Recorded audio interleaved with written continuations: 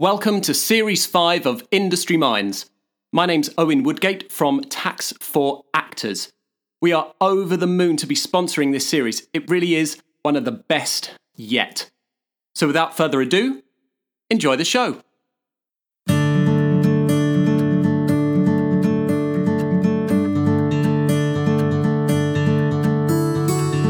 Hello and welcome to Industry Minds, a podcast that discusses the importance of talking about mental health within the creative arts. My name is Scarlett Maltman and today we are joined by the lovely Emmanuel Kojo. How are you today? I'm really good, thank you. Thanks for having me. Thank you for coming on. So we always start with a word association game. Are you prepared? Are you ready?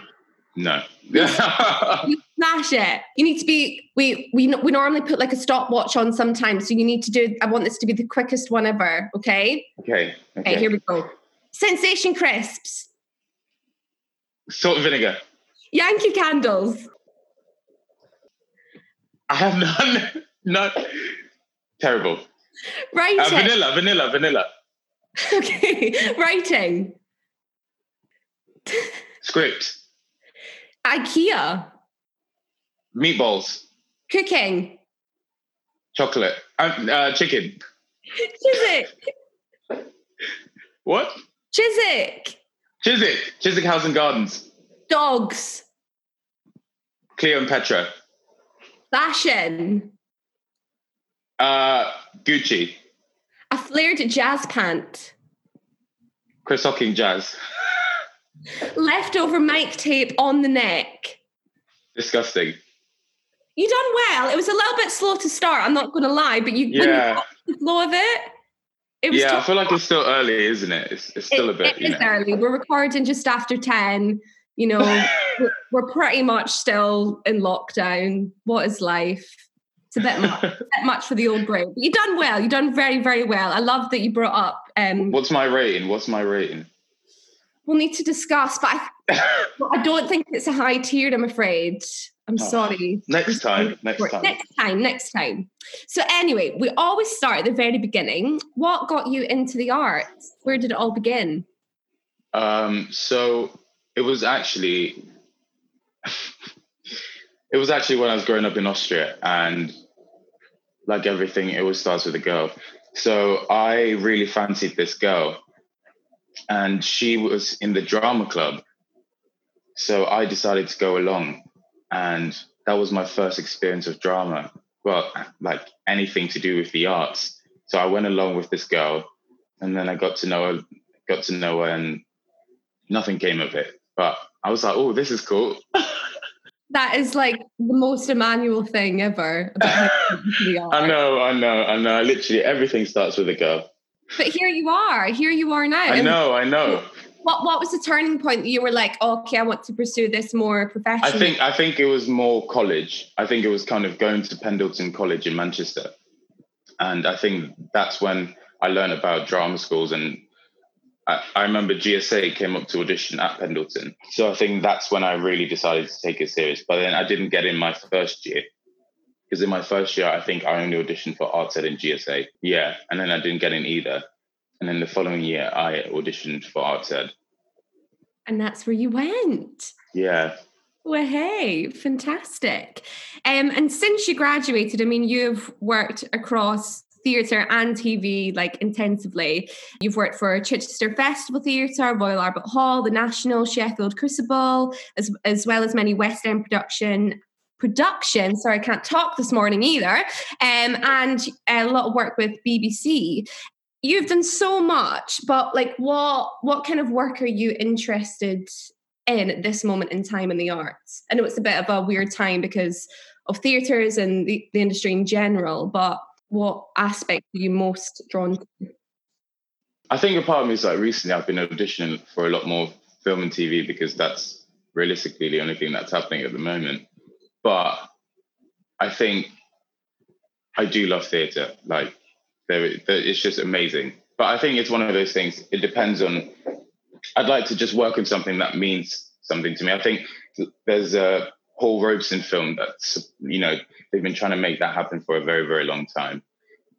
And Paul Robeson is, to me, I think, one of my biggest heroes in the entire world. Like, Old Man River was written for him. And so it was one of those things I was just like, if I can play young Rosen, that's my dream. Because like when I left school, I had like 3 dream roles. And Porgy is the only one that I've got left now. So I was like, I need a new one. And that would be my newest dream role, to be in the Paul Robeson biopic. Well, fingers crossed that it happens. I'm sure it will. Are you still writing? I remember a while ago you were writing a play. Yeah, so I started writing something for theatre, and then I kind of didn't touch it for a very, very long time. And then recently I started on something that I wanted to do for screen, kind of something a bit more modern. But I think I need to now, like, I haven't touched it for a while again, as I do with everything. But I'm going to invest in a laptop. I think that's what I need to do, invest in a laptop and then just lock myself away. Because I feel like in August, because it's been my birthday and I've got a little distracted. So I think after this month, I think I'm just going to lock myself away for a little bit and just do some work. Yeah. It's been like the month of like socializing again, isn't it? Yeah, it's because especially since my birthday, like on my birthday, I met some friends that we had dinner and then we had drinks like on the common and stuff. And then ever since there's been little really different events to kind of see friends and I don't know, yeah, it's been a lot. So I feel like now I've had a lot of fun recently and now it's just time for me. Because I've been even talking to a friend of mine about setting up a little business venture in the night scene. So I think now it's just time to just work. Yeah, amazing. Sounds fantastic. So leading on to kind of mental health, as this is a mental health podcast, what have your experiences been with mental health? That can be from you personally or things that you've seen in your time in the arts. It can be anything at all. So I think for myself, I'd seen it more around me from friends and from people who were in my life until recently when I think I was really depressed for a while, and I think maybe I just wasn't aware. Not maybe I wasn't aware. And then I think it really hit me when me and my ex-girlfriend broke up, like just at the start of lockdown. And I think all of that, just impacted me in many, many ways. And I think I was definitely like really down in the dump. Like, I think I've never felt that low in my life. And then I think from then on, I got myself the most amazing therapist. And I don't know, it's been the most amazing, transformative, 4 or 5 months. And I think it's that thing of once you start, talking to a therapist or whatever, and you start doing work, I think you see those things in yourself and you see it in people who are around you. I've started seeing it a lot more with friends who are, it's that thing of like the social mask that everyone puts on when they're out or when they're meeting people. And like, I think I definitely did it as well. Kind of, you're not okay, but to everyone, you're literally like, yeah, I'm loving life and all of that. I've cut that stuff out because I just think it is so draining pretending you're okay when you're not. And I think it's been a really interesting time to just like take time and focus on, I guess what my toxic, because I think for me, it all started from the breakup. And I think it really made me take time to go, I had to look at my toxic behavior. I had to look at her toxic behavior and then making sure to learn from that and how it impacted both of us or us individually. And I think that's been the most interesting thing. And kind of, like when we broke up, like I said, like I was hella miserable. And once I started seeing this therapist, I designed a program, like a fitness program to do, because I was like, I've done my PT qualifications and I've done nothing with it. So I designed a program that I could do just for myself during lockdown, because I was like, I want to get fit. I want to get back into kind of doing things just for myself. And I've lost so much weight from doing this. I feel better. And I think that's the thing. I think I used to do a lot of things for other people, as in I did it not for myself. I did it to impress somebody, or I did it to make other people happy. And I think since this lockdown period, I've really had to take the time to focus on my mind and what actually makes me happy and what brings me happiness. And whatever that is what I do. And I think it's also having things like boundaries, which I've never had in my life before. Like having clear and concise boundaries with people who are in my life and who I choose to allow into my life. Yeah, amazing. I think it's so brave as well to sit, especially during lockdown, which is when you've done all this, to sit and make those choices. Like it is such a hard and brave thing. So I think you should honestly be so proud of yourself for doing that. Yeah, I think it's because like my friend said to me, he was like, it's a friend I went to drama school with, Jacade, and he kind of said to me, you know, like when anything bad happens, like we either have two choices. You can take on that poison and let it affect you and your life, or you can turn that poison into medicine. And that is how we all as human, like no matter what you're faced with, it's like, I don't know if many people have read this, but there's a book called Seat of the Soul by Gary Zukav. And it talks about that all our actions as humans are based in two things, either love or fear.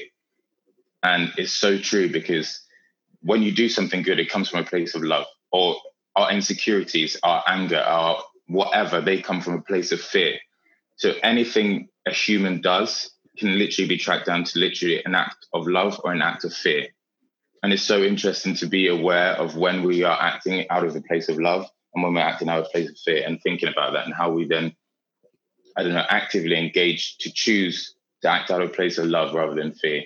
And it's hard. It's really hard to do that all the time. But I think it starts with being self-aware, I would say. Yeah. I need to look at that book. Literally. I think I've been saying to my friends, the 4 Agreements, which is the Toltec wisdom, and then Gary Zukav's Seat of the Soul. I'll put a link in the bio to this bit. So if any of the listeners want to get hold of it, no, it sounds very interesting. Mental health in men is something that is still very stigmatized, and it isn't discussed nearly as much as it should be. Why do you feel it's important that men should feel comfortable to speak out? I think it's because purely we don't.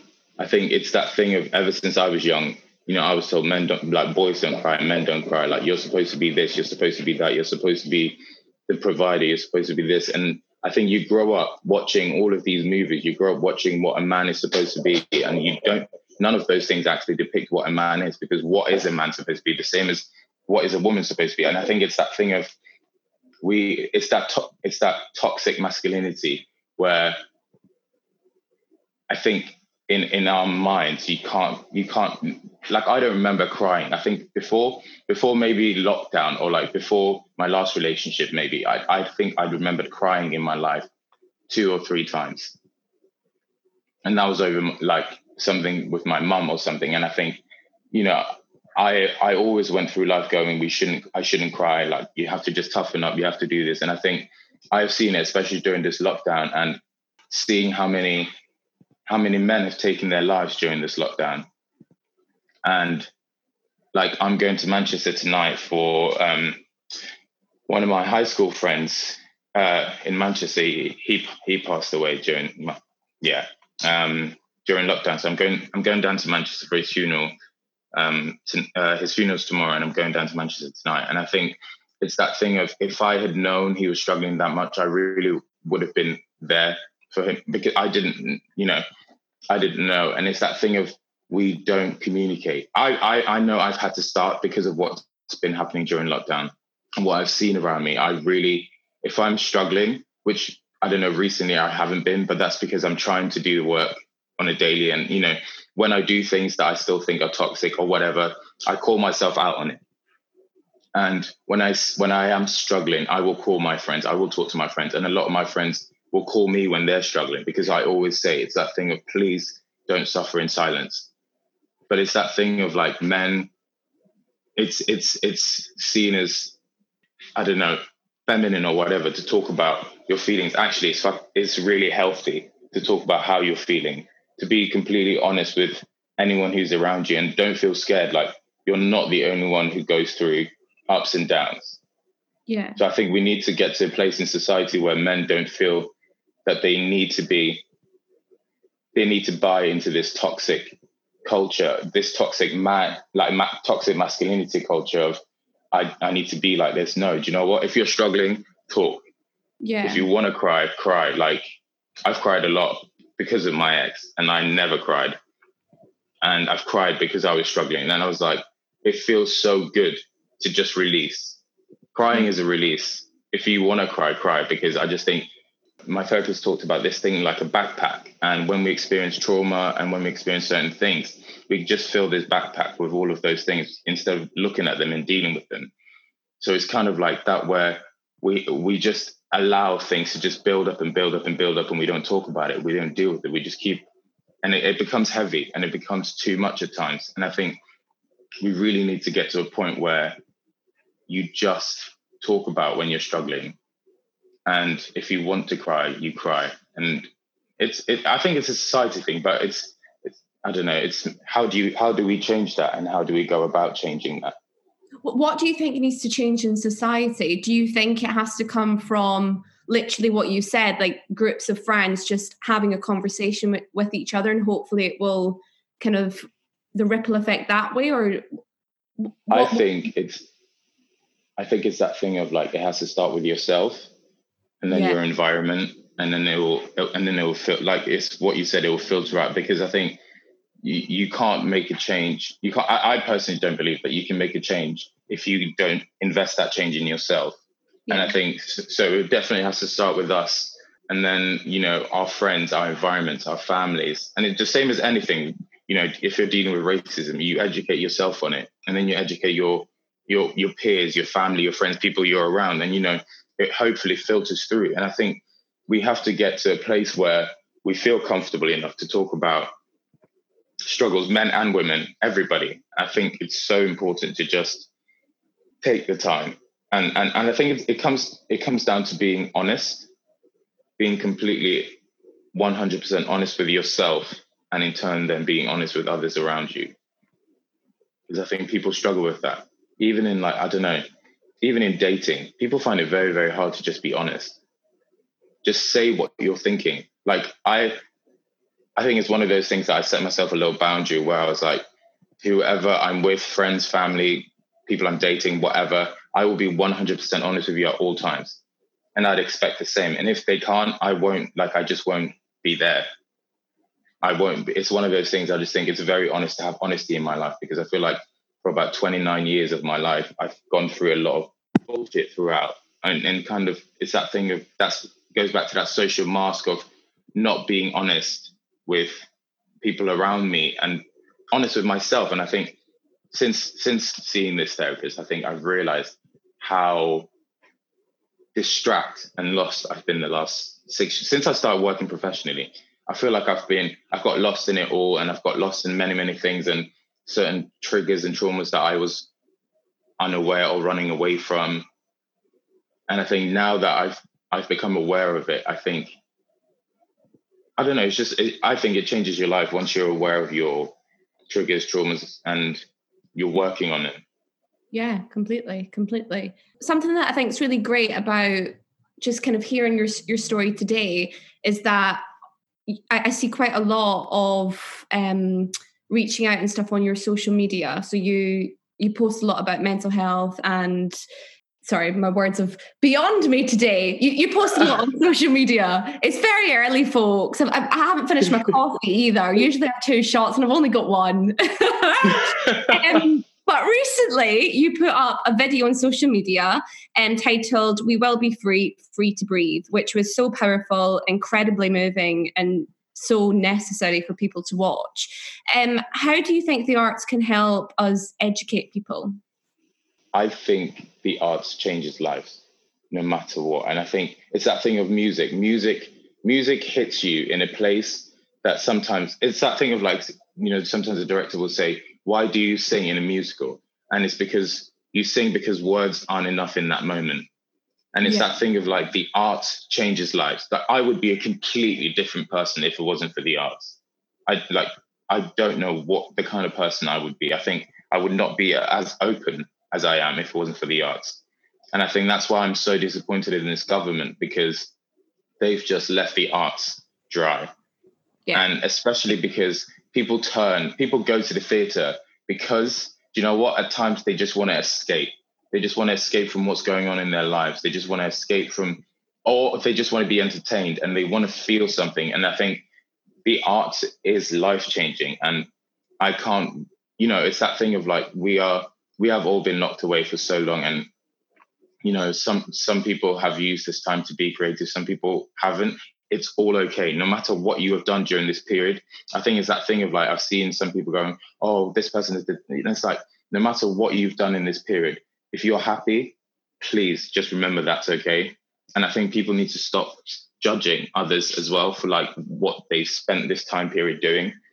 Yeah, completely. So important. It really, really is. One of the things we're really passionate about at Tax for Actors is education. Education about tax, about self-employment, about finance. I've seen firsthand how a lack of education regarding tax and finance can have a detrimental impact on someone's career, but also on their mental health. The stress of managing money, the stress of where that next paycheck is going to come from really can't be underestimated. And I guess that's one of the driving forces behind Tax for Actors. Yes, we want to help you with your self-assessment. Yes, we want to act as your accountant. But more importantly, we want to be part of your support network as you navigate through the various stages of your career, whether that's the ups or whether that's the downs. We want to be there by your side, offering our support and our advice. So if we can help you out, our contact details can be found in the show notes, or you can drop us an email on owen@taxforactors.com. Enough of me talking. Enjoy the rest of the show. So, racism is something that is being widely discussed at the moment. How have you found navigating the industry as a Black man? So I think the thing that the industry has made me aware of is that I wasn't aware that I was a Black actor until I started working in this industry. And I think I've always thought of myself as an actor, never a Black actor. But I think, the reason why this campaign started is because the review was about, the review was literally 99% about me being Black. And I think it's so draining when never once do we talk about a white actor, really. I've never seen it. But I think when there's an actor of color, there's always something about, this color of their skin, the I don't know, generalization of their voice, or what a Black voice is supposed to sound like, or what a Black, and I think it's that thing of we need to move away from I think it's just, inherent racism that people have within them. But how do we do that? And it's so difficult, but I think it's an important conversation that we all need to have with ourselves and then with our wider industry, because I think I have felt that the lucky thing is, though, anyone who I've worked with and been around me, like my agent and stuff, I have felt incredibly supportive throughout everything. We have navigated through everything ourselves, and we work and have achieved and will achieve the things that I will set out, because I will work hard to achieve the things that I set out, and I will do whatever it takes. But I think we have to get to a point where we are no longer talking about race. Yeah. Because I think it's just tiring. And I think it's so interesting how it's triggered so many people. Like, I remember when we launched a campaign, and then Lawrence Fox, I don't know I don't know him very much, or like what he's done or whatever, but I think I've seen this actually on your yeah. Yeah. It made me die, because I was like, bless him, like he's out here being triggered, talking about I need to grow thick skin. I was like, bro, you should not talk to anybody about, like, you shouldn't talk to me about growing thick skin. I've had to grow thick skin since I was the age of 7 in Austria. Like, and he was like, oh, as a young actor, you should just listen, talk to me about my craft. That will never affect me in any way whatsoever. Like, if you talk to me about the color of my skin, it's a very, very different thing. And I think this is why it's shown me, actually, the divide. I mean, everything that's going on in the world, I think recently I have been awoken to the divide in our countries, in America and in this country, where, Boris is like, oh, Britain isn't racist. I'm like, Boris, bro, sit down. And all you have to do is go on. And that's why sometimes I have to take a break from social media, because my God, it is exhausting, the amount of racism that is out there. Yeah, but how do we change it? And I think personally, I'm such a dreamer, but I'm also a massive pessimist, and I don't think we will ever get to a point where we will completely eradicate it. I would love it because I don't want my kids to experience some of the things I have. And, if I can do something in the meantime that makes my children's life in the future much easier, I will do whatever it takes. Yeah. Because I think that's the thing. That's the thing of like having to bring up your children and telling them that some people are going to treat them differently just because of the color of their skin. Yeah. Yeah. How do you think, I know that a lot of particularly actually in drama schools, it was brought to light. I don't know if you've seen the big thread about racism within drama schools. Educational sector is so important, but particularly in the arts. How do you think that we can create just a better industry in that sense and completely just erase racism from the educational sector and the arts? I think honestly, it comes down to pure and honest communication. When people are experiencing microaggressions, speak up. When you're experiencing things that make you, and drama schools, I mean, there is so much that happens in these drama schools that, we just kind of were like, oh, it's fine. It's just what it is. And we have to just let it go. And I think it's about those institutions, every institution, whether it's a drama school, whether it's producers, whatever institution is, I think we all have to take a look at our self and how we interact with one another, and having open and honest conversations and feeling safe enough. I think we have to create a space for people to voice their, feelings if those feelings have been hurt or they felt that there has been some sort of racism towards them. But I think a lot of people are scared to speak up because they don't want to, lose their job. They don't want to, and I think we have to be honest, and we have to have, especially when it comes to drama schools, I think, because you go there with the hope of wanting to become an actor. You go there wanting to learn everything. You want to take in everything that, you're given. But I think we all have to sit down, take a look at ourselves, and really think about how we move forward progressively. Yeah, completely. And you are working with Equity at the moment to really, really make changes. Can you chat to us about the work that you're doing with Equity? Yeah, so it started from the review that was from one of our shows, from Oklahoma and Chichester, and which the review just spoke about basically just me being black the entire time. And I think I found that, I read it and I just saw red. And I spoke to my girlfriend at the time, who was with me actually when I read it.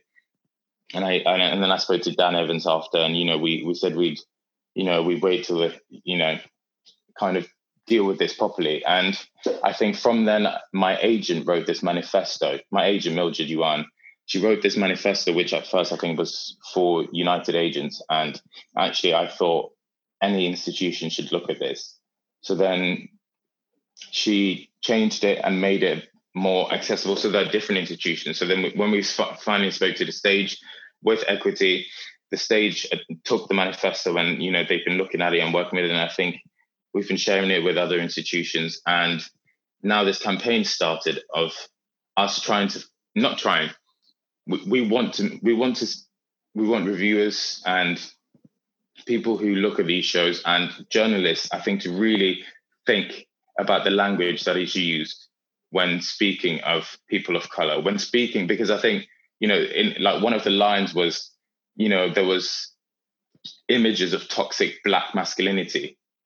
I think it's that thing of, in that show, Oklahoma, there's a lot of toxic masculinity. There is.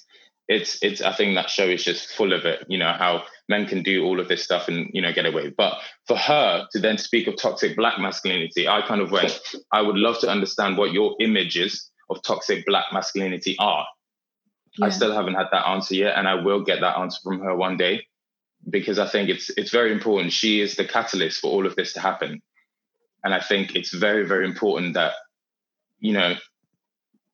people, it is racist no matter what you look at, and it's her inherent racism, whether she's aware or not. I think she is, because I think you can't, you don't write things like that just out of nowhere. And I think this campaign has started, and I think it will bring forth more, because I think the problem is not the problem. I think a lot of people share things on social media and they talk about all of this stuff, but it's about action, and it's about, I can share whatever I want, but it's about what am I going to do? What can I do? And I actively wanted to do something because I think it's not okay. And the amount of times that I've seen, people of color being spoken of in a certain way, and it's draining. Like, I can't remember which one it was, where it was like, oh, this show is less garishly diverse and all of this. And you're literally just like, fuck me. Like, what are you supposed to do? Like, what can you do? And I think, I don't know, how do we change it step by step? And by people working from all corners, and by people working in their sectors and trying to actively have these conversations. And I think, from these conversations, I think some people are going to come as allies, and some people will come kicking and screaming, but they're going to come. Yeah, completely. I think that's amazing that you took something that I can't even imagine how that must have felt to read that review, but to take such a positive from it and to implement a change is incredible. And yeah, I just can't believe that. Like, literally can't believe that. I think that probably just comes down to that thing of like what Jacquade said of like turning poison into medicine again. And I think I really am trying, I think, in every aspect of my life, that like, when I'm struggling or whatever, I give myself the time to struggle. And then I think about how I can then make a better situation out of it. And I think it's especially when in regards to racism, like I've dealt with racism since I moved to Austria at age 7. So, and then in Manchester, I mean, some of the things that have happened throughout, I'm just like, I don't want my kids to experience. But I think it's that thing of, if I can do something that will positively impact that and make a slight difference or any type of difference, I will do whatever it takes. Because I think it's very important not to just talk about it on our social medias, because I think sometimes people seem to think that social media is how we achieve change. And it's not. Social media is an amazing way to share information, to share what we want to see. But actually, the action happens in the real world. We have to still remember social media is a virtual world, and we have to make the changes in the real world. Completely. And this has certainly been a time that's caused a lot of reflection throughout the arts, being in lockdown. In particular, what changes do you think and hope will be implemented in the arts from, when theatres can return, kind of across the board, with racism, mental health, treatment of creatives? I just hope that, from top to bottom, people have really taken note of the effects of what has happened prior in the workplace, in terms of racism, in terms of discrimination, in terms of, even sexual harassment. I think it's super important that we all take a look at ourselves before we get back to work, and having those open and honest, and creating really, really fucking safe spaces in regards to everybody feeling heard and feeling open enough and free enough and not scared enough to voice their concerns. Because I think a lot of people have felt silenced. And I think we need to create a safe space where people can speak openly and honestly. And, I think we're so lucky. Like, we are so lucky to get paid to create and play and do some amazing, amazing, amazing work. And we bring so much joy and happiness and, a roller coaster of emotions to so many people. Like, during lockdown, everyone turned to Netflix, or, everyone turned to the arts during lockdown. And that's what breaks my heart even more with this government, that everybody turned to the arts during lockdown, and the arts have been left like to hang and dry. And there are so many people, like, even with the self-employed, like, income support scheme, like, I haven't been able to, but so many people, so many others have been left completely devoid of any help or any funding or whatever. And I think, just more has to be done completely. But we really have to take a look at ourselves and the institutions have to take a look at themselves and how they're structured in terms to deal better with racism, sexual harassment, and everything that goes in the workplace. Yeah, completely. This has been such a brilliant interview, by the way. Thank you so much, honestly, for chatting. A few more questions. Do you have any words of advice for young boys in particular who want to go into the arts but maybe aren't seeing themselves represented on stage and screen yet? I would say believe in yourself and be prepared that it's not going to be easy. Be prepared, but those people are there. Like, trust, those people are there. They're working hard and they are going to be seen, and so will you. And I think genuinely, if this is a career path that you do want to go down, and you don't come, like, I don't come from a family that could have afforded going to drama school. Like, I could never have gone to the school if it wasn't for this scholarship that I was on. So I think there is help out there, and hopefully drama schools will, I don't know, help more people in terms moving forward, even with audition fees and everything, and kind of what goes on. But I would say just be prepared that it's not going to be an overnight thing. Sometimes some people it is an overnight thing. There's a very, very few, but even then, just be prepared that it's going to be a hard work, and be open and honest enough with yourself that when you are struggling, reach out to your friends, reach out to whoever is around you. And, it's amazing. It's the best. It's honestly the most amazing, but also toughest job to be in. So yeah. I think it's always about being really, really good and honest with yourself, and be real as well. We all have dreams and aspirations, but you've also got to be real and plan. I think you've got to, I feel like how my agent likes to work and how I've now started planning myself. I set myself 6 months plan and 6 months goals and objectives. Mm-hmm. And after the 6 months, you review. So did I achieve the things? If I didn't, why? How can I improve it for the next 6 months? And that is how, set yourself things to do on a daily basis, on a weekly basis, different things to kind of in aid of getting you to the goals that you want, but have clear goals, because that is how you achieve things. Plan, strategize, and then action it. Amazing. I'm going to do that. My 6 months. Amazing. But one last question before a little game. We ask everyone this. Could you walk into a room today and say, I'm having a bad mental health day? Oh, absolutely. I think my face wouldn't even allow me to not. Oh. I think I'm just like, my face shows everything that I'm thinking. And then, if I was having a bad day, I would just take myself, I would just let people around me know. And because I just think there's nothing worse than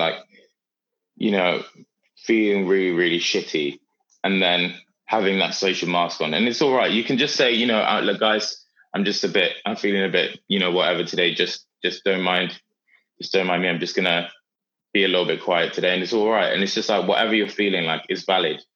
I think this is one thing that I've learned during this bit of at times I think I've maybe not understood something, especially in relationships. Maybe I don't agree or understand something, but it's valid whatever someone is feeling, and you can't tell them otherwise.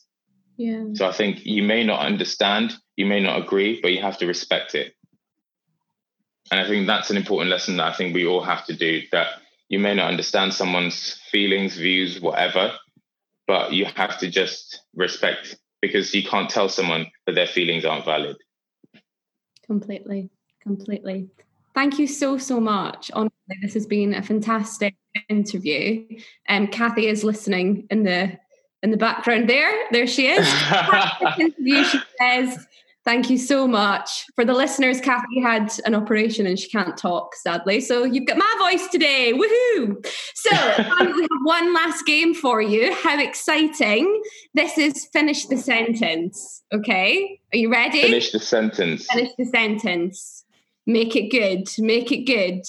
First one. My ideal holiday destination would be? South of France. Oh, lovely. Oh, bougie. Go on. A book I'd recommend to everyone is? The Four Agreements. Pineapple on pizza is? Disgusting. No. Kathy, we always have this argument. Kathy's not for it. Are we Hawaiian? I mean, I don't know. Maybe in my mind, I feel like I haven't tried it. So maybe I'll try it. I'm always up for trying new things. Yeah. So I'll get back to you on that. I'll get back to you. Go to Domino's, because I don't like their Hawaiian, but go to like a proper like wood fire, thin crust Hawaiian pizza place. Cheese crust. Yeah, there you are. My current favorite song is... Oh, God. Oh, WAP. What was that? WAP. Okay, fabulous, fantastic. It's Nicki, not Nicki, fucking Cardi and Meg Thee Stallion. Yeah, right, I listened to that. I think I've been playing it like I think I played it every day, every gym session. It's my jam. It's fun. It's very fun. If you haven't listened, everyone, go listen. Today I'm grateful for... love, my friendships, my families, happiness. Amazing. My favourite Netflix watch is... Norseman. Oh, I haven't heard that. What's that? It's basically this Norwegian... It's basically an absolute piss take of these like Vikings you just have to watch it. It's the funniest thing. It's basically Vikings, but on drugs, and just it's funny. It's just one of my favorite things I've ever watched on Netflix. I'll give it a watch. I finished Selling Sunset, so I need something to entertain me. Have you watched Selling Sunset? Do you know what? I still haven't watched that. You have to. That's my one to you to watch. Okay. If I was stranded on a desert island, my one item would be... Food. Any particular type? You can have what? You can only have one. Oh, Singapore fried rice. Fantastic. Last one. Mental health to me is... Wealth. Amazing. Thank you so. I was going to applaud you there for some reason. Thank you so much for chat to us today. You've been fantastic. Kathy, I'm sure, is sitting trying to smile behind her swollen face. Oh, Kathy, rest up. Thank you so much. You're a legend.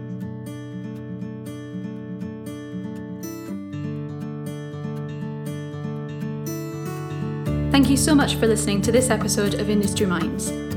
If you'd like to get in contact with us, you can reach us on our email, which is info@industryminds.co.uk. For all counselling inquiries, please email mary@industryminds.co.uk. You can find us on social media. Our Twitter and Instagram handles are @industrymindsuk. There you can keep up to date with all our latest announcements. Thanks again for listening, and we'll see you next week.